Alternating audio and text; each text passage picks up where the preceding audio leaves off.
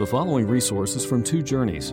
Two Journeys exists to help Christians make progress in the two journeys of the Christian life, the internal journey of sanctification and the external journey of gospel advancement. We do this by exporting biblical teaching for the good of Christ's church and for the glory of God. Please visit twojourneys.org for more resources. Let's open in prayer. Father, thank you for this evening. I am just so excited to be here. I have really enjoyed these Wednesday nights together. Really, it's a time of worship for me personally, and I hope for all of these brothers and sisters in Christ as we celebrate who you are. And I'm thinking if we now, tonight, are just looking through a glass darkly, what will it be like to see you face to face? If just by looking at these scriptures tonight and these handouts, these homely things stapled in the upper left-hand corner, and as we just go through certain words, but our hearts start to thrill to the greatness of God, to who you are, to your righteousness, your justice, your wrath, your omnipotence, these thoughts just flow through our minds and give us such an excitement, Lord. What will it be to be in your very presence? And Father, I pray that you would please give us more of that deposit, that down payment guaranteeing our full inheritance through the Holy Spirit, that we'd have a sense of your presence tonight. I pray that you'd assist me in my weakness. I pray that you'd assist all of us in our natural reluctance to hear the Word of God and to take it to heart. I pray that instead you give us great faith tonight through the Word and that we would be strengthened. We pray these things in Jesus' name. Amen. So I really have no idea how far Flynn got with you guys last week. So I'm prepared to begin in a number of places. How far did he get? Is anyone here last week? You got done with wrath? Did you get, all right, beyond that? Did you get into will? Okay, so let's go beyond, you talked about wrath. You finished all of that last time? All right, good. Well, let's just skip on ahead and let's talk about the will of God. So I'm on page 3 of your outline tonight. I didn't know whether you'd done wrath or not, so we'll just start with the will of God. Now, it's interesting to begin here as we consider the idea of the will of God. So often in theology you hear so much of human will. You hear about free will, about people making decisions and all that. I do believe we have a will. I do believe we make valid decisions. I believe all of that is because we are created in the image of God. And so therefore, if we have a will, how much more does God have a will? And if you think you're strong-willed, you're nothing compared to God. Let me tell you right now, I've talked to my kids before. My kids sometimes are strong-willed. I can be strong-willed. But none of us compares to God when it comes to the issue of being strong-willed. God has a will. God makes decisions. And that's what we're going to talk about first tonight. We look at the will of God. We talk about the definition from Wayne Grudem. God's will is that attribute of God whereby He approves and determines to bring about every action necessary for the existence and activity of Himself and all creation. So God approves of something and then determines to bring it about. That's really what it is. So from Jonathan Edwards' discussion on the nature of the will tends to be in the human being a servant of the heart. It's a servant of the nature.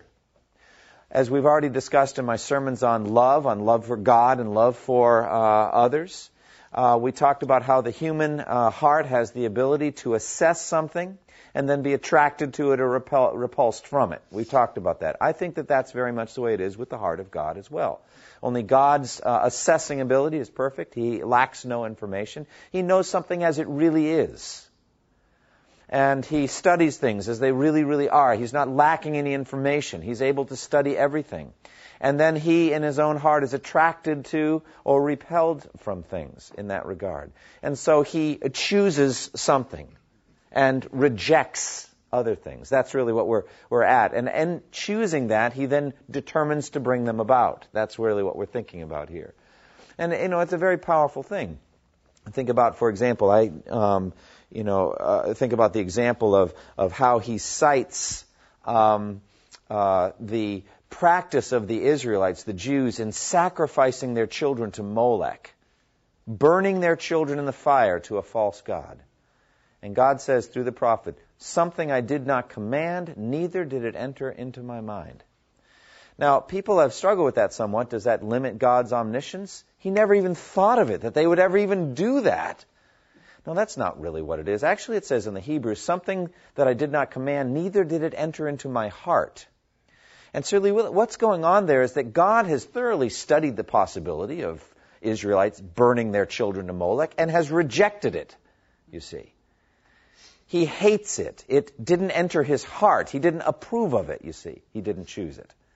And I think that's really very insightful into the heart of God. God has studied everything. And the things he has willed has entered into his heart, and he has approved them, and he's willed them, he's chosen them. That's really what we're getting at here with the will of God. All right, so God's will in general, God's will is represented as the final cause of all things. Everything is derived from it, according to Louis Berkhoff. For example, creation and the preservation of the universe, Psalm 135 and verse 6, the Lord does whatever pleases him, in the heavens and on the earth, in the seas and all their depths. Jeremiah 18:6, O house of Israel, can I not do with you as this potter does, declares the Lord? Like clay in the hand of the potter, so are you in my hand, O house of Israel. In other words, Israel, human beings, are like clay in the hands of a potter, and he can shape that clay however he chooses. You see what I'm saying?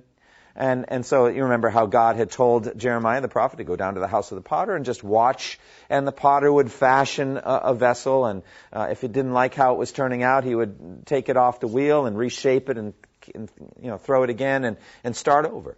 And he would do that, and he watched this for a while, and then the word of the Lord came to the prophet and said, don't I have the right to do with Israel the way the potter's doing with the clay? Aren't you clay in my hands? And so basically that's what God is doing. He shapes and molds history. He shapes and molds people. He shapes and molds things according to his own will, according to what he thinks is best. That's really what he's saying to Jeremiah there. Revelation 4:11, you are worthy, our Lord and God, to receive glory and honor and power, for you created all things, and by your will they were created and have their being. All right, so things exist by the will of God. That's what we say. That's why we're here. We should say that. We exist by the will of God. We exist because God has willed for us to exist. Trying to see if there's... Yeah, all right. We'll get to that. I don't want to steal thunder. I was thinking about James chapter 4. Instead, we ought to say, if the Lord wills, we will live and do this or that. And so we could actually say from the James passage, we'll get to it later in a few minutes, but if I exist tomorrow, it'll be because God wills that I exist tomorrow. If God doesn't will that I exist tomorrow, I won't live, And so in this way, we know that God's will is determinative for everything. All right? Also for government. In Proverbs 21:1, the king's heart is in the hand of the Lord. He directs it like a watercourse wherever he pleases. Now again, the word please would imply wherever he chooses. Whatever God chooses, that's how he directs the heart of the king. Again, Daniel 2:20 and 21. Praise be to the name of God forever and ever. Wisdom and power are his. He changes times and seasons. He sets up kings and deposes them. In Daniel 4:32, the Most High is sovereign over the kingdoms of men and gives them to anyone he wishes. Again, it's an NIV translation, but he gives kingdoms to whoever he chooses or wills to give them. Okay? And then Daniel 4:35, all the peoples of the earth are regarded as nothing. He does as he pleases or as he wills with the powers of heaven and the peoples of the earth. No one can hold back his hand or say to him, what have you done? Okay, so basically here's the idea. We have this language of whatever God pleases. So I think that's a prior step to will. God is pleased with something and therefore chooses it. You see, that's how it works. In his heart, he understands it. In his heart, he studies it. His heart is attracted to it, and then he wills it. That's kind of how it works. All right? Also in the issues of election and reprobation. This is Romans chapter 9. Romans 9, just let me set it in context. Romans 9 through 11 is answering the deep question, what about the Jews? Why are the Jews, rejecting the gospel? And Jesus was Jewish. The prophets all point toward Jesus being the Messiah. Why is it that the Jews are rejecting Christ? He's really seeking to answer that question. And it's especially on the heels of just an amazing, powerful passage on the sovereignty of God in salvation in Romans chapter 8. How, nothing in all creation will be able to separate us from the love of God that's in Christ Jesus our Lord, right? This ringing statement of the sovereignty of God and that nothing can separate us from God. Well, then Paul, in his typical style in Romans, he's always bringing up arguments against his own doctrine and then answering those arguments. He does this again and again. And so the big argument against this ringing endorsement of the sovereignty of God and all of this is, what about the Jews? And so he actually takes 3 chapters to answer the question. It's not a simple thing.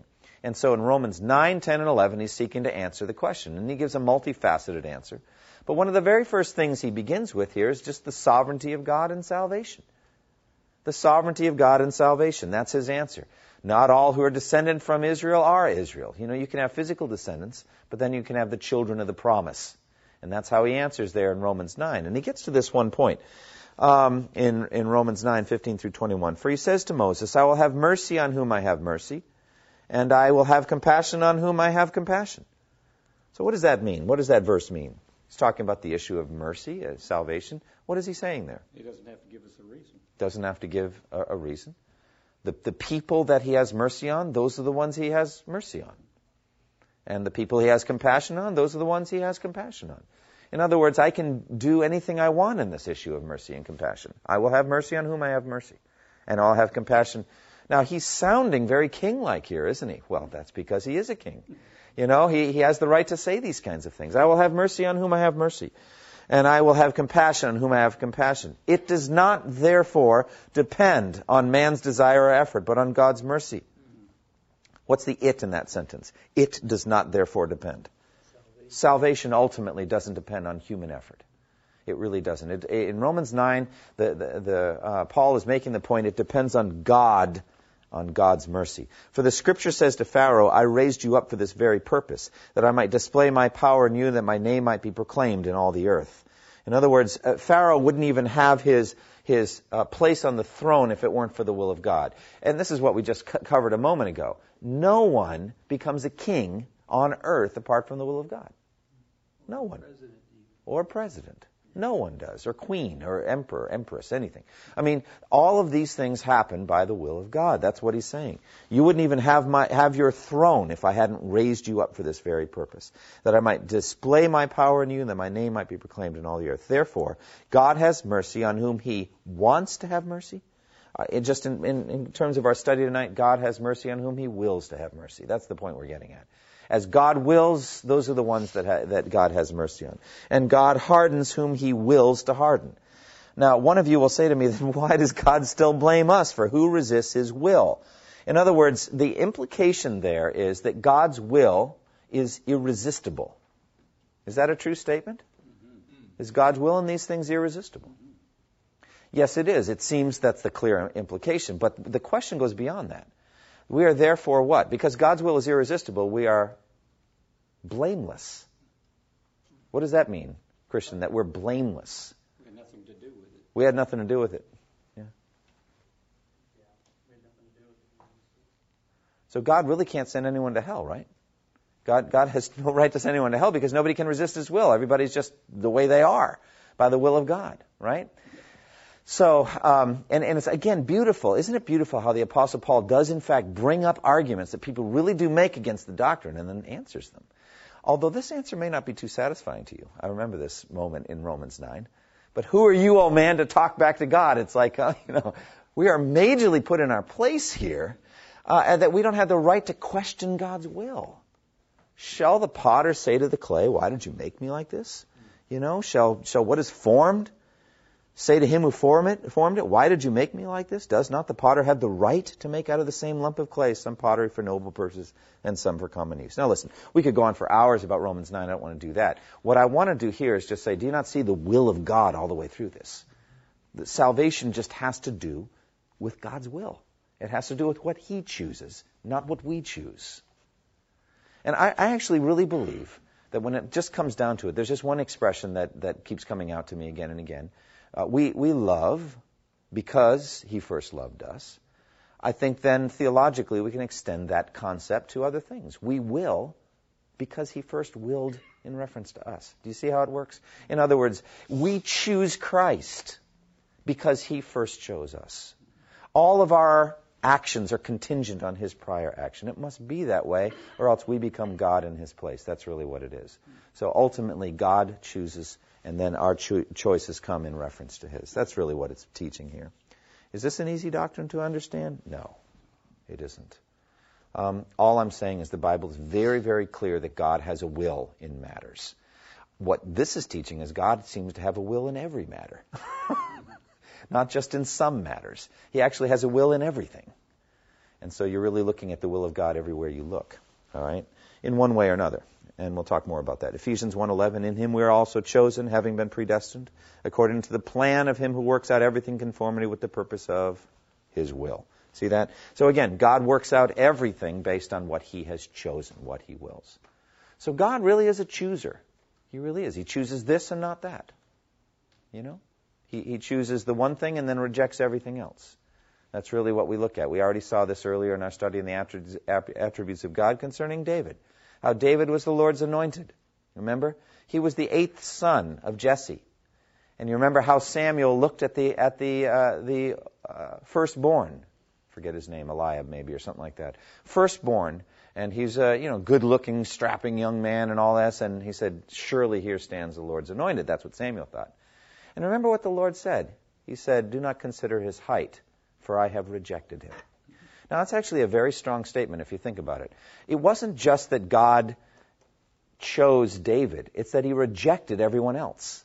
Do you see what I'm saying? He rejected all of the other sons of Jesse and every other Israelite to boot. He rejected them all and chose David to be the anointed. Do you see what it's teaching there? And so, to me, that's an awesome thought. It really has to do like with the scroll in the right hand of the one who sat on the throne in Revelation 4, and no one was found worthy in heaven or earth or under the earth. Basically, God's saying concerning the whole universe, he has rejected the whole universe for the right of taking the scroll from the right hand, from his right hand. Only one can take it, and that's Jesus. Everybody else is rejected. Okay? And why is that? Because it would not be seemly for Daniel to get up at that moment and go take it. It just wouldn't be right. It's like the universe would come undone at that point. No one can do that. Not the archangel Michael. No one else. Satan can't come and take it. No man, woman, or child can do it. Only Jesus. He has rejected everyone but Jesus from doing this. And so I tell you, it's just a hard concept, but we have to get into it, that basically God's will extends to everything in the universe. All around us. All right, sufferings of Christ. Do we see the will of God there? Yes. Luke 22:42. Father, if you are willing, take this cup from me, said Jesus. Yet not my will, but yours be done. Okay? Did God have a will concerning this cup that Jesus was going to drink? Did he have a will? What was God's will concerning that cup? The cup was the judgment of God, the wrath of God. What was God's will concerning that cup? That Jesus drank it. He wanted. How do you know that? Because that's what he did. And there are many other verses besides. A few moments later, when Peter tries to rescue Jesus from the cross, remember? He said, how then would the scripture be fulfilled? It say it must happen in this way. So he clearly had a will. Now, obviously, Luke 22:42 is problematic for our study here because it seems to pit Jesus' will against the Father's. Should we read it that way, that Jesus had a different will from the Father? Humanly, he didn't want to go to the cross, but he was going to do his Father's will. Right. I mean, humanly, that he knew what was ahead. Yeah, I think we should take it as he is our pattern. He is our example. He's the second Adam here in the garden. He's making a choice here as Adam did. And as a human being, he is speaking and saying I think this is the best way to understand it. If it could be that my will would be different than yours, let it be your will done and not mine. That's really what he's saying. If there is any discrepancy between your will and mine, let it be your will done, not mine. And therefore, he represents all of humanity in that. It is the picture of obedience. And it's something we really need to learn to say, too. If in this matter, Lord, my will's different than yours, may it be your will done and not mine. You ought to learn to say that in everything you do. If in some way our wills are different, please let it be your will and not mine. That's, I think, what Jesus is saying there. We should not imagine there's a division in the Trinity here. Jesus knew it was for this very reason he came to this hour. It was for this very purpose he came. It was to die. But here, I think it's really just a measurement of just the immensity of what Jesus was going to do.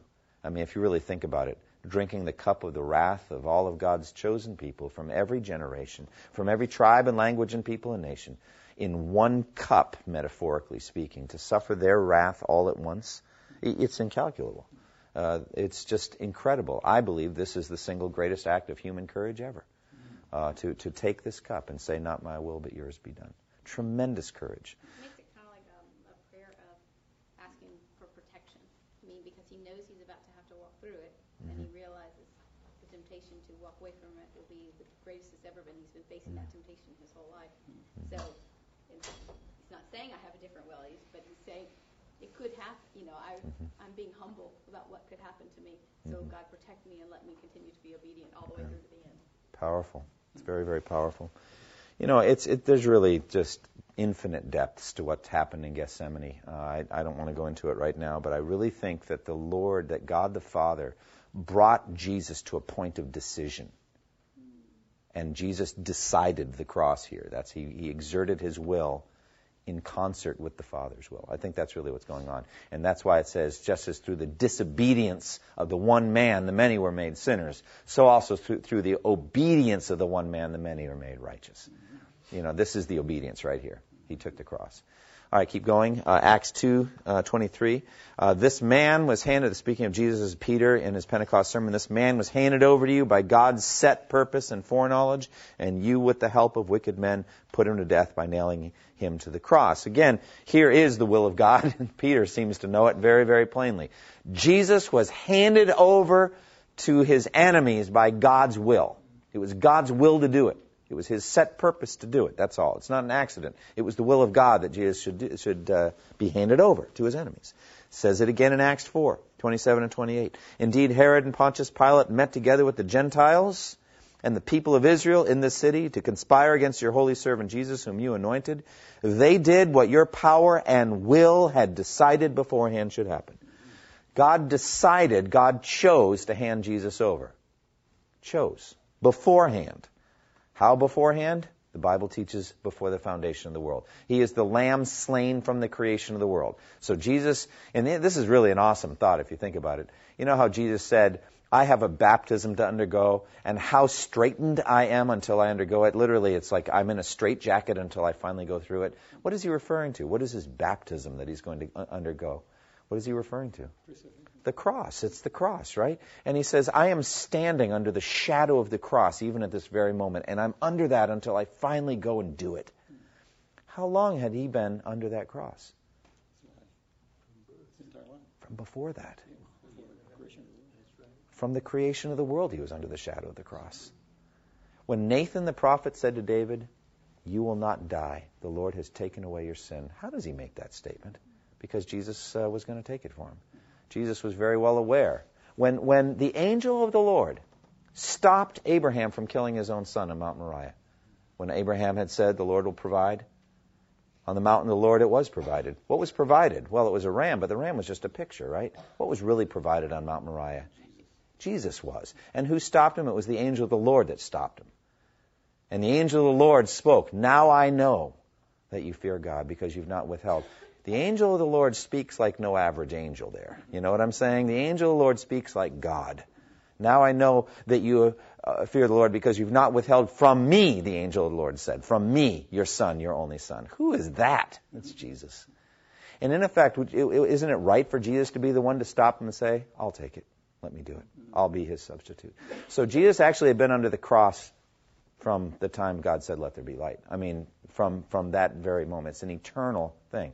So imagine the excitement when he's finally risen from the dead. The cross is done. The cup is drunk. All of it's finished. How beautiful is it to finally say it is finished? What an incredible statement. All I'm saying is that this was no accident, dear friends. This was the will of God. And it says it straight out in Isaiah 53:10. It says, yet it was the Lord's will to crush him and cause him to suffer. There it is. It was God's will. And though the Lord makes his life a guilt offering, he will see his offspring and prolong his days. And I love this. And the will of the Lord will prosper in his hand. You know, there's two different ways you could look at this, just in my own metaphor, okay? One is that Jesus is like a skillful gardener, and God puts the dirt and the seed and all that in his hand, and look what flourishes up out of the will of the Lord in Jesus' hand. The will of the Lord prospers through Jesus. What fruit came from the cross? Well, your salvation and mine.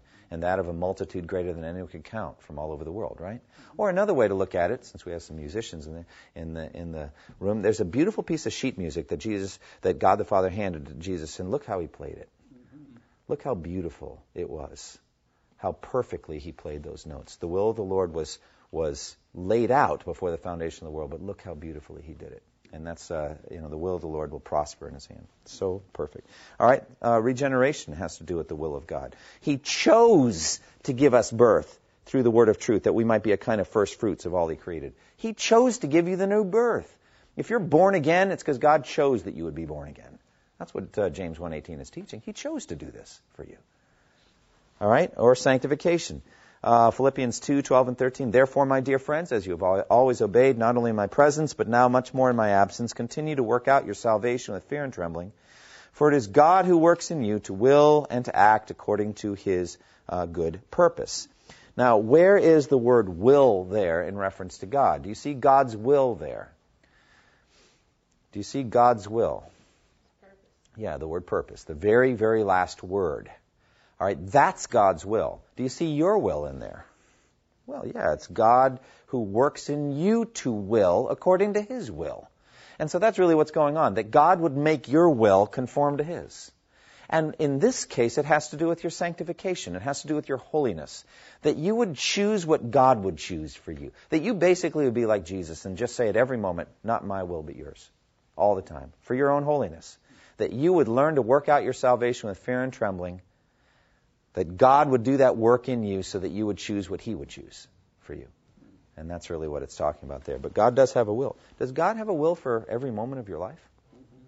What do you think? Yes, absolutely. Kevin, how does God have a will for every moment of your life? He numbers our days, everything that we do. Okay. Is how underneath his will. Okay. What would the alternative be? That God had a will for 80% of your life. Okay? And you're free to do what you want with the other 20. All right? You wouldn't be much of a God. No. And what would we do with that 20%? Probably nothing good. All right? So basically, God doesn't want you to waste even a single moment. And so therefore, God actually does have a will for every second you live on earth. And so all we have to do, what we have to do is find out what it is. What is your will for me today, God? We are his workmanship created in Christ Jesus to do good works, which he has laid out in advance that we should walk in them. Every moment's covered. There's no dead space in there. So anyway, that's it. God's will is for our sanctification. Suffering of believers. 1 Peter 3:17. It is better if it is God's will to suffer for doing good than for doing evil. Boy, this is a kick in the teeth for your health and wealth people. Health and wealth people would say God would never will our suffering. God only wills our health. He only wills our prosperity. Right? Yeah, but here's this verse. What a troublesome verse. It is better if it is God's will for you to suffer for doing good.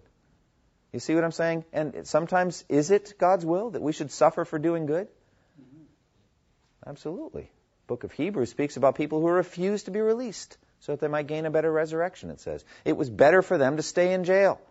I think about John Bunyan. He's a very good example of this. John Bunyan had a very interesting incarceration. He was incarcerated during a time in England when persecution was bad, but not horrendous. People weren't getting slaughtered, but there were laws, and he was not allowed to preach. It was against the law for him to preach. He was a tinker preacher, a blue-collar preacher. He wasn't approved by the archbishop, and so therefore it was illegal for him to preach. But he was called to preach. And so they put him in voluntary prison, basically. You can get out any time. All you need to do is swear before the magistrate that you'll never preach again. Now, in some ways, you might think that's worse. I can get up and walk out today. And he said, he had a wife and a blind daughter. And he said, being separated from my wife and my blind daughter has been like the pulling of the flesh from my bones day after day. And he could have stopped any time. But he just chose to stay in prison, voluntarily, until they finally changed the laws. And he was able legally to preach. But at any rate, sometimes it is God's will for us to suffer. It's tough. Philippians 1:29, for it has been granted to you on behalf of Christ, not only to believe on him, but also to suffer for him. In other words, it's a gift of God's will to suffer for Jesus. All right, man's life and destiny as well. Acts 18:21. But as he left, this is Paul, he promised, I will come back if it is God's will. Then he set sail from Ephesus. This fits right into James 4:15.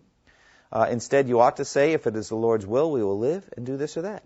Now, the context in James 4, of course, is of those that are arrogant about the future and say, now listen, you who say today or tomorrow we'll go to this or that city, spend a year there, carry on business and make money.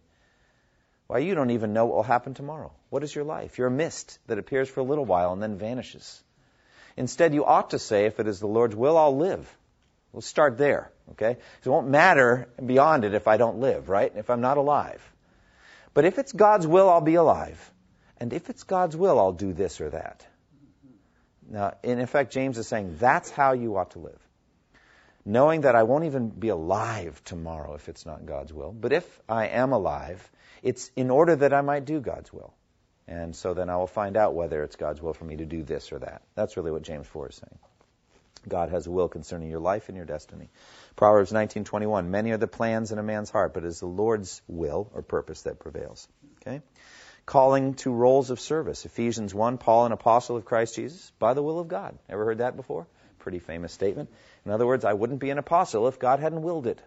God willed that I be an apostle. I was actually wanting to destroy the church. That was my purpose.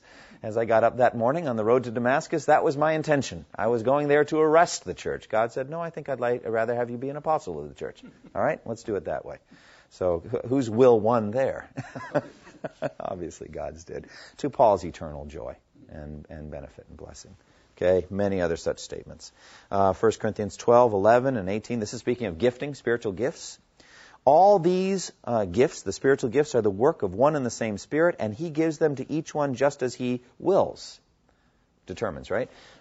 Who's this referring to? Whose will is highlighted in 1 Corinthians 12, 11? More specifically, the Holy Spirit. Yeah, the Holy Spirit. All these are the work of one and the same, what? Spirit, and He gives them to each one just as He determines. That's an interesting verse, isn't it? Have you ever thought of the Spirit having a will in a matter? But the Spirit has a will. Why not? He's one of the persons of the Trinity. It's a mystery to us how the Father and the Son and the Holy Spirit work together. I know there is just one will between them. In other words, the Spirit wills what the Son wills and what the Father wills. But the Spirit still has a will. And so He gives gifts as He chooses. But in fact, God has arranged the parts of the body, everyone just as He wanted them to be. There it's God the Father, right? In Ephesians, it says each of us has a measure of grace according to the measure of Christ. So Jesus there has a will. So spiritual gifts is one of those many things in which the Father and the Son and the Holy Spirit are all said to be active. And so the Father has a will. He arranges the body as He determines. The Son gives measures of grace as He determines. And 1 Corinthians 12:11, the Spirit gifts each one just as He determines. And their determination just happens to be the same. Perfectly in concert. Isn't that beautiful? And by the way, that's a picture of how we will be in heaven. We will have wills in heaven. We will choose. We'll make choices. We'll just choose completely in conformity to God.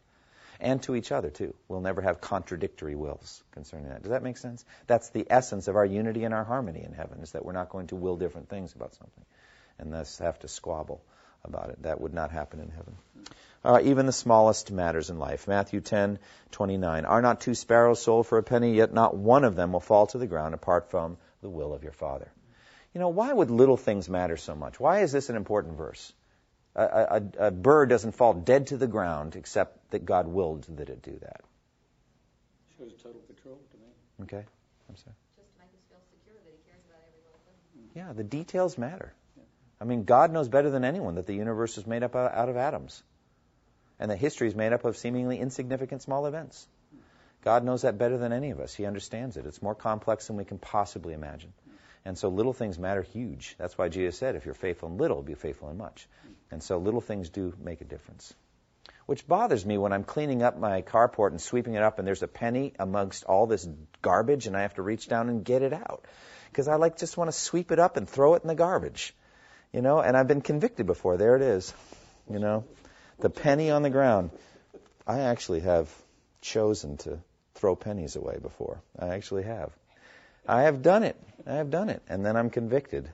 But I've not rummaged back through the dumpster to get them back out. And it's like, next time I promise I will not throw the penny away. He who is faithful in little will be faithful in much. So little things matter, and God, there's no part of the universe that's apart from God's will. That's basically what the sparrow verse is teaching. Little things are all part of the will of God. It's everything. All right, so there are distinctions then in aspects of God's will. Remember I said a moment ago that everywhere you look, you're seeing God's will? But everywhere we look, we're seeing an awful lot of wickedness. We're seeing God's laws being violated, right? We're seeing people break God's commandments. I thought God's commandments would be a good expression of God's will, right? Wouldn't you think? And so that's where theologians have to start wrestling with different aspects of God's will. There are different aspects of God's will. Necessary will and free will. The necessary will, then, Herman Bavinck says, is God's will toward himself is called his necessary will. That toward his creature is called his free will. That's complex. Let's keep going. Wayne Grudem. God's necessary will includes everything he must will according to his own nature. God must will himself. In other words, he must constantly will that he continue to exist. That breaks my brain, so we'll just keep going. He must will his own nature, triune with all the attributes we've described, etc. God cannot choose to be other than what he is, or he will cease to exist. All right, look, that's just theologians grappling with infinitude is what it is. I don't say that the language is invalid. I'm just saying it's just deeper than I can follow. God basically wills to continue being the God that we know he is, the God that he's revealed himself to be. He wills to not change. Could God change? Could God lie? Physically, yes. Physically, God could say something that isn't true. But he would violate his own nature, and therefore he really can't lie. You see what I'm saying? He wills to not lie. That's really what it is. So he wills or chooses to continue to be the same God he's revealed himself to be. And that just extends to every area. He wills to continue to be God. That's really what he's getting at there. That's his necessary will. Then there's his free will. Free will, according to Grudem, is God's free will includes all things God decided to will, but had no necessity to will according to his nature. For example, creation. He didn't have to make anything. He just chose to make creation. Does that make sense? The plan of redemption. He didn't have to save a single sinner. He just chose to save sinners. All right? The unfolding of history along a certain pattern. None of that was necessary. It's just something God was free. He was free in this matter. He could do what he wanted about it. Wayne Grudem said there was nothing in God's own nature that required him to decide to create the universe or to redeem out of sinful mankind a people for himself. However, God did decide to create and to redeem, and these were totally free choices on his part. He didn't have to do it. And by the way, I was recently speaking at Union University talking about marriage, and I was talking about the differences between the picture of marriage in Genesis 1 and the picture of marriage in Genesis 2. It's not a discrepancy, it's just different aspects. Genesis 1 shows the essential unity of humanity, male and female, both created in the image of God. Genesis 2, however, starts to differentiate between the roles. The husband and the wife have different roles. They're complementary, the two chapters are. But one of the key concepts that I was trying to get across, we have to understand, God didn't have to do it the way he did. And once you get that idea across, then there's purpose behind it. There's a reason why Adam was alone for a while. It wasn't an accident. It's like, oh yeah, wasn't there? Oh, there's a woman. That's right. We've got to make the woman. I knew we were forgetting something. That is not how it went. God willed that Adam be alone for a while. And clearly from 1 Timothy 2, it had to do with leadership and authority in the church at least, but we would think even before that, leadership and authority within the marriage, in the home. And so God, for a reason, had Adam be alone for a while. Secondly, look at how Eve was actually formed. Where did she get her body? Out of his body. Could God have formed Eve another way? For example, could God have formed Eve up out of the dust of the earth? No doubt about it, he could have done that. It wouldn't have been any more difficult than forming Adam out of the dust of the earth. But God has reasons for everything. Now, we don't always know why God has chosen to do something a certain way, but I think at least some indications are given in 1 Corinthians where we're told that man isn't independent of woman, nor woman independent of man. But God created a kind of a marvelous and very unique, at that moment, interdependence. Because she's the only woman that was ever created out of the body of a man. But from then on, every man was created from the body of a woman, his mother. And so there's just a harmony or unity there that God established. So God has a reason for everything. But all I'm saying is that's just an example. I don't want to get into marriage right now. I'm just saying whatever is, however it was, God willed it. And that's something we ought to keep in mind. There are no accidents in the plan of God. There are no things that God didn't foresee. You know, you could say, well, then what do you do then with the fact that they sacrificed their children to Molech, something that God did not command, nor did it enter into his heart? Well, in some sense, God willed that it happened. All right? And theologians start to get into the so-called permissive will of God. I'm probably getting ahead of myself here. So let's go will of decree versus will of precept or permission, I think, generally. Will of decree, then, Louis Berkhoff said, the will of decree is that will of God by which he purposes or decrees whatever shall come to pass, whether he wills to accomplish it effectively, causatively, or to permit it to occur through unrestrained agency of his rational creatures. In other words, so that's something that God makes certain happens, he decrees, and then it happens. Isaiah 14:26, this is the plan determined for the whole world. This is the hand stretched out over all nations. God has a will concerning the Assyrian Empire there. That's what he's saying. And so God makes certain it happens. God's will of decree. Then there's God's will of precept. Louis Berkhoff said, the will of precept is the rule of life which God has laid down for his moral creatures, indicating the duties which he enjoins upon them. So these would be the commands of God. We could in some sense say it is God's will that we not murder each other. You know, how do we know that? Well, he commanded us not to murder each other. It's God's will that we should not commit adultery. How do you know? Just read the law. That's God's will. It's his will of precept. It's what he has commanded concerning us. Okay? And you could say, look, I just see such an inconsistency here, right? You could say that. Just understand the inconsistencies in our minds, not in God's. Didn't God will the murder of Jesus? Didn't we already cover that? Was Jesus murdered? Was he? What word would you use? Did he commit a crime? Did he commit any sin? Well, then he was murdered, right? I mean, the government does have the right to take life if he has killed somebody or done something. He didn't do anything. And so therefore he was murdered. Did God will that murder? He did. All right? I can't figure that out. I don't know how to work all that out. All I know is it's true. He has commanded us not to murder, and he has clearly willed the murder of Jesus. All right? So it just has to do with God has made his will clear. I will say this, on the laws of God, that's also where we're heading. We're going to a place where that's how we'll live with one another. So it tends to be also God's will of decree ultimately. He's ultimately, by saving us in Jesus, working it out that we will be perfectly law-abiding, and at that point you can just throw away the law. I don't need it anymore. Don't need it. Because we will just be what we ought to be all the time. And just like there's no law in the Trinity, I don't think there's not going to be law in heaven. We'll be completely free from under the law. The law is for law breakers, we're told in 1 Timothy. We don't need it in heaven. We will just love perfectly. We'll love God and love our neighbor. But in the meantime, we have these laws. All right. So Psalm 119, verse 4, you have laid down precepts that are to be fully obeyed. So God really does mean it. It's not just, if you feel like it. He really intends that this be, that we obey. The will of decree cannot be successfully opposed or resisted, but the will of precept is frequently disobeyed or resisted. All right, so when God decrees something, guess what? It happens. That's what it is that he is God. When God commands something, it doesn't always happen. As a matter of fact, it seems frequently doesn't happen. We frequently violate his wills. All right, then there's the secret will and the revealed will of God, same as decree and precept. Deuteronomy 29:29, the secret things belong to the Lord, but the things revealed belong to us and to our children forever, that we may follow all the words of this law. So God has a secret will. This is the will of God's decree, which is largely hidden in God. So God has decreed an awful lot of things he hasn't told us about. All right, he just holds that to himself. He's a great secret keeper, you know. Let's take tomorrow, for example. What's going to happen tomorrow? We're already told we don't know what's even going to happen tomorrow. So there God's keeping his secrets. He knows exactly what's going to happen, and he knows what he's decreed, but he just hasn't told us. And why hasn't he told us? Because we don't need to know. There's some things we do need to know about the future, like there'll be a judgment day. We need to know that, and so he's told us.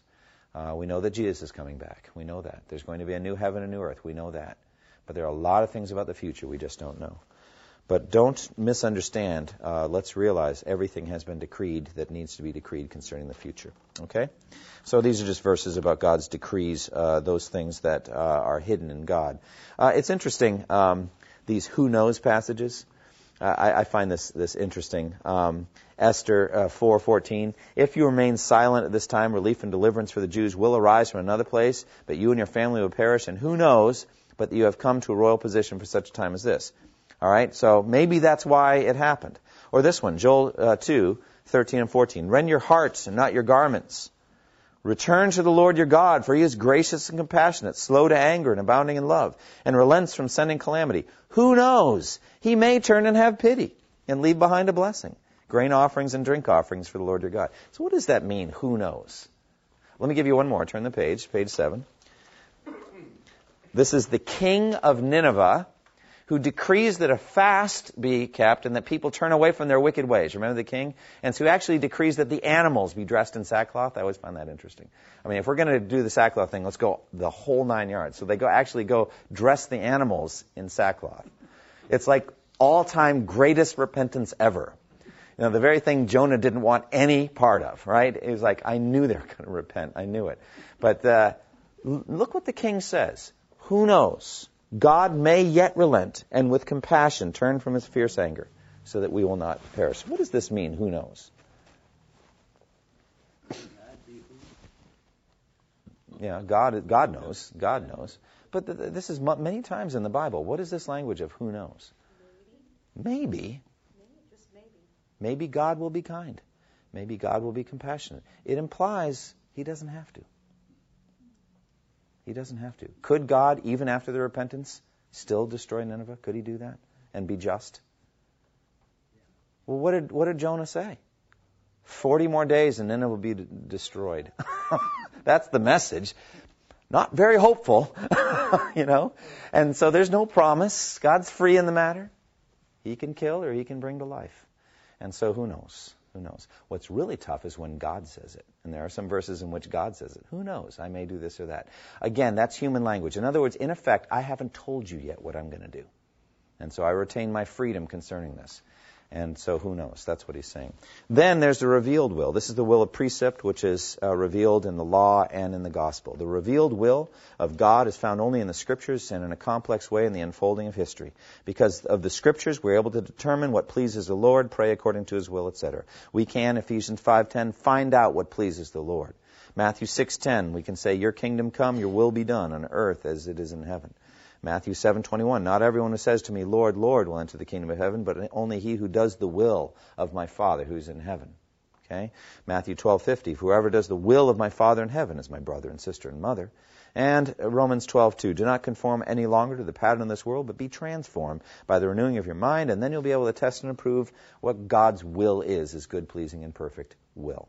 So this has to do with the will of God for your life, the will of God for history. He has revealed some of these things in Scripture. We have to find out what pleases the Lord and then do it. Okay? Key test case on relationship between God's secret will, his revealed will, and human will is Joseph, kidnapped and sold as a slave into Egypt. And later his brothers threw himself at his feet begging for mercy. Genesis 50:20, Joseph said to them, you intended to harm me, but God intended it for good, to accomplish what is now being done for the saving of many lives. So basically, you willed it for evil, God willed it for good. So I think this is a very significant issue here. Human will and God's will frequently run at cross purposes, but the thing itself ends up being the same thing. What was the will of Pilate in the death of Jesus? When he washed his hands of Jesus and all that, said, I wash my hands of it. What was his will in killing Jesus?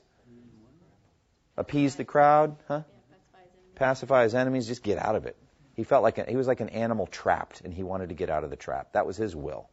Okay, what was the will of the high priest and the Sanhedrin in the death of Jesus?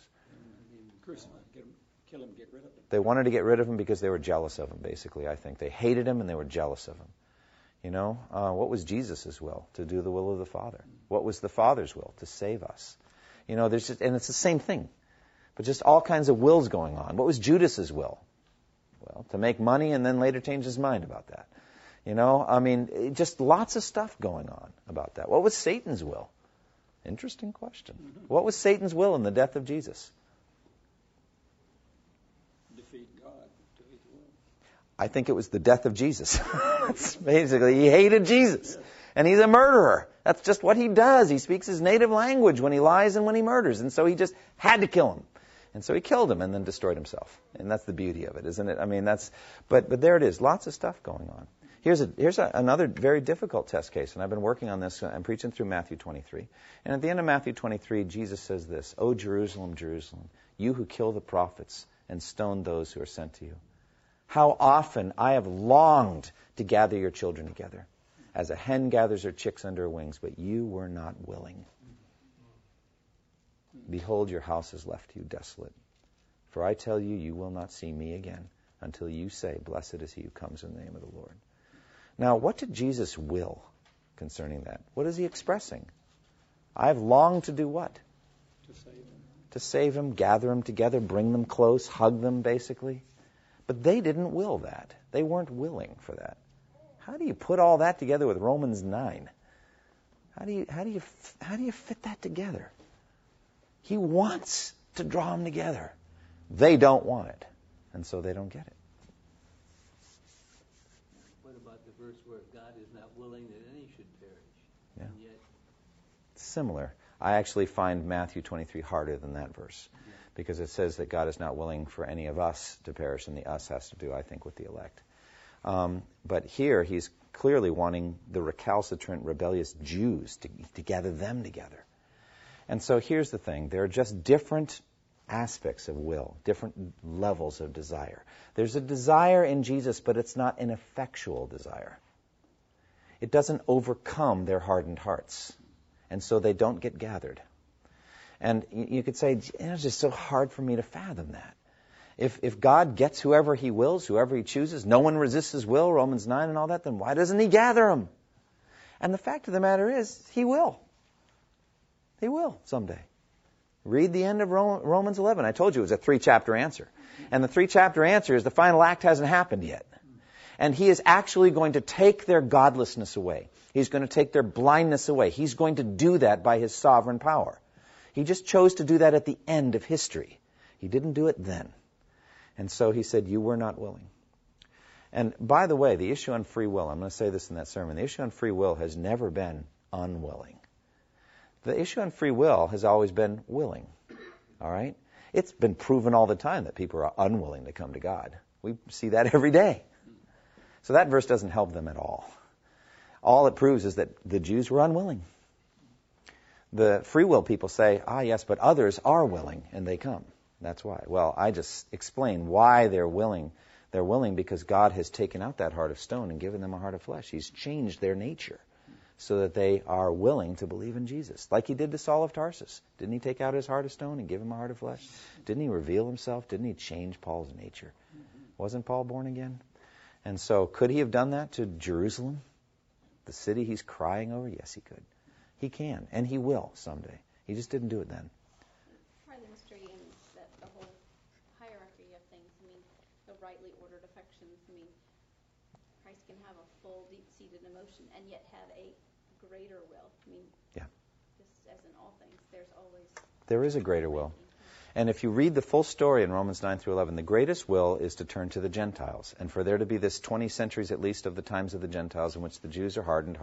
Some Jews saved, always, every generation, some, but mostly not.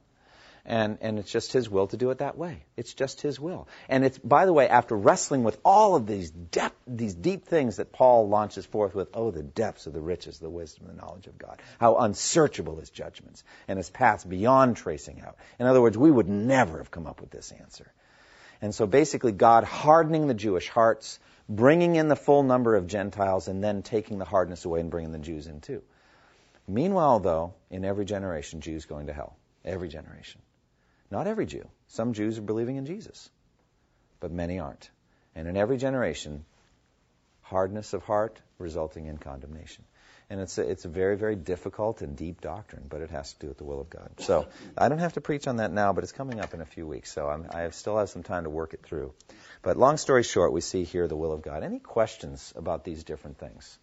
That God has a will, the free will of God, the secret will of God, will of decree, will of command, all of these things. Yes? Can you, the distinction that you made between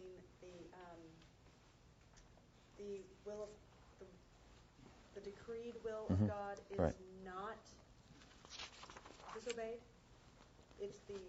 It can't be. It can't be. The No. commands of God are not disobeying. No. The commands are frequently, but the decrees aren't. So, The commands fall in the precept. yeah, they're precepts. It's principles. He's given us commands there to be fully obeyed. All right, so those are the Ten Commandments. You know, love the Lord your God with all your heart, soul, mind, and strength. Love your neighbor as yourself. These are the precepts. These are the commands of God. The decrees of God are things that God says, let it be, and there is. Let there be light, and there's light. Let there be a universe, and there's a universe. Lazarus come forth, and Lazarus, comes forth. Actually, that's a little more complex. Lazarus be alive is a decree. Lazarus come forth is really a command that Lazarus obeys, but what else is he going to do, dear friends? Is he going to stay in the tomb? Come on. And so actually that's an example of how God works and makes us willing to obey his commands. All right? Because his alternatives are really, come on. If you have 1 million Lazaruses, all 1 million are coming out of that tomb. All right? So basically that's really how I understand, with a changed nature, then the commands of God appear to be delightful and wonderful, as akin to coming out of a tomb into the bright sunlight. That's about what it is. Isn't it better to obey God's law than to sin? And that's about what it is. And so God increasingly makes that clear. But did Lazarus have a choice about being alive? When Jesus says, Lazarus come forth, there's a hidden something that's going on that a moment ago wasn't, and now it is. It's Lazarus' life. Did Lazarus have a choice in that? That's the will of decree. You're alive, and you have no choice about that. Okay? And by the way, that's part of the whole thing with just existence. We have no choice about existence. That has nothing to do with our wills. You exist because God wills that you exist. And you will exist forever, because God, apparently, based on His Word, wills that you exist forever. You will exist forever, either in heaven or hell. It's much to your advantage to exist forever in heaven and not in hell.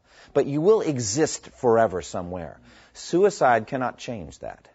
Cannot change existence. God will uphold your existence. Whether in the body or out of the body, He will uphold your existence. And so that's the whole thing. We have nothing to do with our existence. That's all the will of God. And that's an example of will of decree. We cannot choose concerning that at all. That's something God wills. All right, very, very good. Lots to understand here, lots of depth. To me, I think it's a marvelous thing. Bottom line, through all of the complexities and all that, isn't it beautiful to know that this universe, we're surrounded by the will of our loving Father? And that God's will extends to details, to sparrows falling to the ground, to atoms and molecules, and to kingdoms rise and fall of the world, and to us. I think that's a beautiful thing. And the more you meditate on it, I think the more attractive it'll be. Let's close in prayer. Lord, thank you for what we've studied tonight. Thank you for the idea of the will of God. And I pray, Heavenly Father, that you would continue to teach us more things, new things. Help us to celebrate who you are, to delight in it, and to understand it. In Jesus' name, amen. Thank you for listening to this resource from twojourneys.org. Feel free to use and share this content to spread the knowledge of God and build His kingdom. Only we ask that you do so for non-commercial purposes and in accordance with the copyright policy found at twojourneys.org. Two Journeys exists to help Christians make progress in the two journeys of the Christian life, the internal journey of sanctification and the external journey of gospel advancement. We do this by exporting biblical teaching for the good of Christ's church and for the glory of God.